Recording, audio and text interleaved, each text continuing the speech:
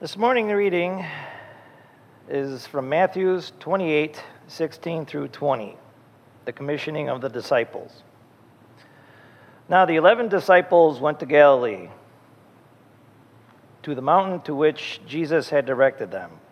When they saw him, they worshipped him, but doubted. And Jesus came and said to them, "All authority in heaven and on earth has been given to me. Go, therefore, and make disciples of all nations, baptizing them in the name of the Father, and of the Son, and of the Holy Spirit, and teaching them to obey everything that I have commanded you. And remember, I am with you always to the end of the age." Oh, God, for the people of God. God. I went and saw a new doctor a couple of weeks ago, and I was complaining that I was having those moments, and he goes, "Oh, brain farts?" I'm like, "Yeah, didn't know that was the medical term." Let us pray. Gracious God, may the words of my mouth and the meditations of all of our hearts be acceptable to you, O Lord, our rock and our Redeemer. Theologically, the church puts these stories in a certain order. So last week we had last week we had Pentecost, and the Holy Spirit came, and everybody was, the church started building. And this week we have the Great Commissioning. Problem was, the Great Commissioning comes in the book of Matthew right after he was resurrected. So theologically it works, but timeline-wise, it kind of is messed up a little bit. So timeline, if you're reading Matthew, in Matthew, you just have Mary Magdalene and the other Mary go to the open tomb where the cool angel is sitting on the rolled away stone, who is so white they can barely look at him. And he tells them, "What are you doing here? Jesus is on his way to Galilee. Head over there and tell the disciples that Jesus has been raised from the dead and is on his way to see them." So they start heading out to go to Galilee, and as they're doing what they've been called to do, as they've been commissioned to do, they see Jesus, and Jesus sees them and yells, "Hey, hi!" And they stop and they worship him. They throw themselves around his feet and they're worshiping him. And he says, "Tell the guys I'm going to be there in Galilee." So they get up and they can keep running. Then there's this little passage right after that. It's a weird passage. And it says, "And at that time, the Jewish leaders in Jerusalem were worried that people would think that Jesus was raised from the dead. So they told centurions to lie and to spread it among the people in the city that his followers came and rolled the stone away and stole his body, so that people would think he was resurrected, but that he really wasn't resurrected." And then the very next thing is we have Jesus in Galilee telling his followers to go forth. But we've got that weird line, don't we? He sees his disciples, but some doubted. And when I first read that, I thought, why is a disciple doubting? This is Jesus. He's standing right in front of them. Why is he doubting? But maybe Matthew put that weird little paragraph in there because some of them heard word in the city that, some of their other followers might have stole his body to make it look good. Were some of these guys actually a little concerned that maybe, the zealots, you got Simon the Zealot, maybe the zealots in town got a little bit worried that things weren't going the way they wanted, so they stole the body? Were some of these disciples really not sure that everything was going the way they wanted it to go? Or was it kind of like when Peter flipped out and denied Christ 3 times because he was just plain old scared? They had come and they arrested Christ and they beat the living out of him, tortured him, and then tortured him to death. And now Christ is once again standing in front of them and saying, "Go forth and make disciples in my name." And they're like, "Ho, that's a little scary. We saw what happened to you. I'm not sure I want to do that." But what Matthew does say is some doubted. But what we know is that even though they doubted, they went forth and they made disciples in the name of the Father, the Son, and the Holy Spirit throughout all of the known world. And that's kind of amazing. And what's even more amazing is that gives us the right to go forward in our faith, even though there are times when we go, nah, it's kind of scary being a Christian. I don't know if I want to go forward. There's a lot of people that don't believe what I believe. There's people out there that make fun of us.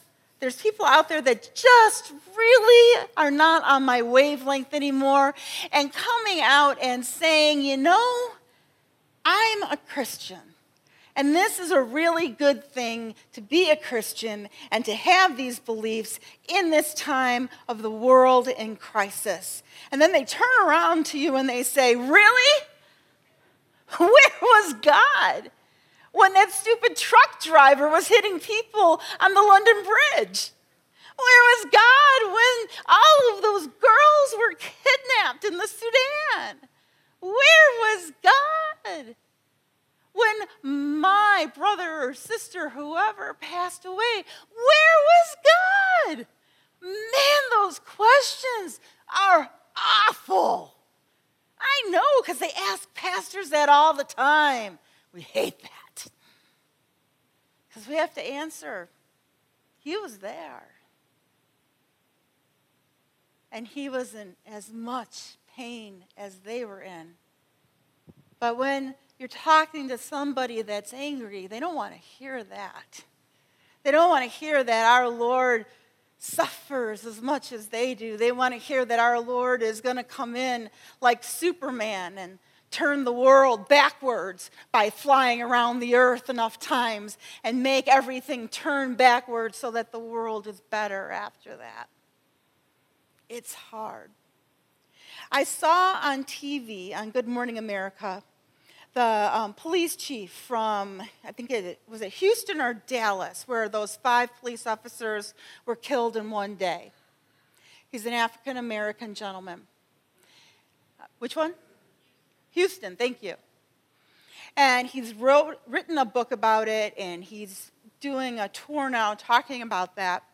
And they asked him the question, they said, how did you deal with every day talking to those families and talking to the people in your department? How did you deal with this? This was the worst catastrophe in a police department since 9/11. Since 9/11, sorry, 9/11.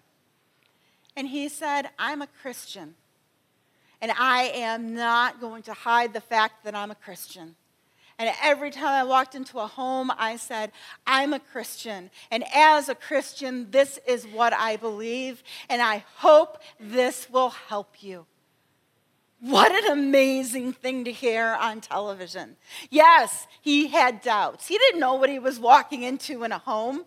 He knew he was walking into grieving people, angry people, because their loved ones weren't taken for any good reason than violence and hate. So he knew he was walking into a home where people were angry. And he knew that he was walking into a home where they were going to say, why didn't they have the backup they needed? Why weren't people there to help them? Why didn't you get them the equipment they needed to be safe? Why? All those questions were going to come at him, and he didn't have an answer. He couldn't tell them that he could make things better. He couldn't tell them what they wanted to hear, which was, I have a magic cure to bring your loved one back. He couldn't do any of that. But he could say, I'm a Christian. And because I'm a Christian, I'm going to share with you my faith. And my faith says that, yes, a tragedy has occurred. But my faith says that Jesus Christ died for you as well as for me, which means that death has been broken. Justice will reign in this world. and you will see your loved one again. I have that faith. And he walked into household after household, police department after police department, bringing that message of hope with him, doubting each time that he was going to get a good reaction. Why? Because we're a PC world, aren't we? We're not supposed to walk around telling everybody we're a Christian. We're supposed to keep that out. Remember, you don't talk about religion and you don't talk about politics. That's not PC in our world. So having the chief come in and break that rule right off and just say, I'm a Christian. I don't know if you're ever going to feel better, but this is how I'm going to tell you how I'm working through this. Let me give you some of the tools that Christ has given me. Let me show you how I find some peace in my heart. Now, he didn't walk in there and say, I'm here to make disciples of Jesus Christ. I'm here to baptize you in the name of the Father, the Son, and the Holy Spirit. He walked in there as the embodiment of the body of Christ. He walked in there to say, I'm going to try to help you heal. I'm going to give you some tools.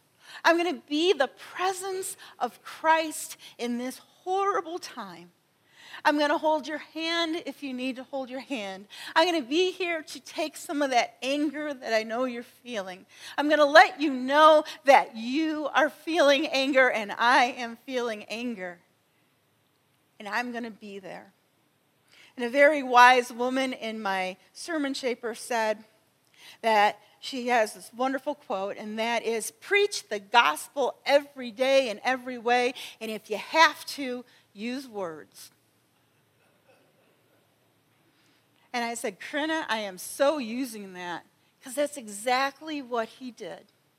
He was preaching that gospel in everything he did.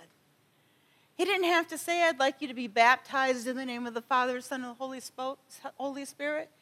He showed them what a true Christian is. One of love, one of peace, one of presence, one of taking on your pain and willing to be in that space with you. One of willingness to walk through whatever you're in and walk out the other side. One of telling you that there is hope, that even though the world is a fallen world, and gosh darn it, we know it's a fallen world. Even though that we know the world is a fallen world, that we have hope. Why? Because we know Christ lived. We know Christ died. We know that Christ rose and that he will come again. We know that.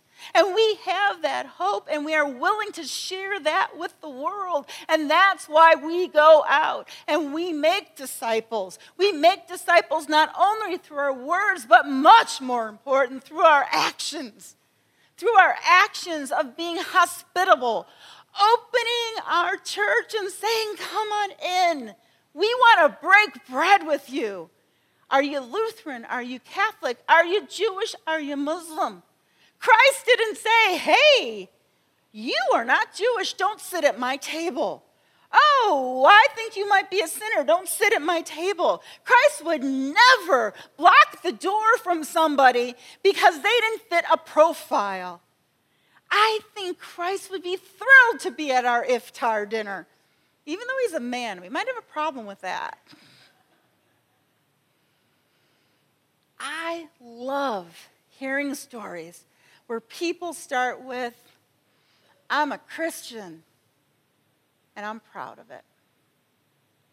In a world where there's so much doubt and so much pain and so many times that we do not feel joy, just going forth, not trying to evangelize by our words and leaflets and pamphlets and let us tell you what our church is doing.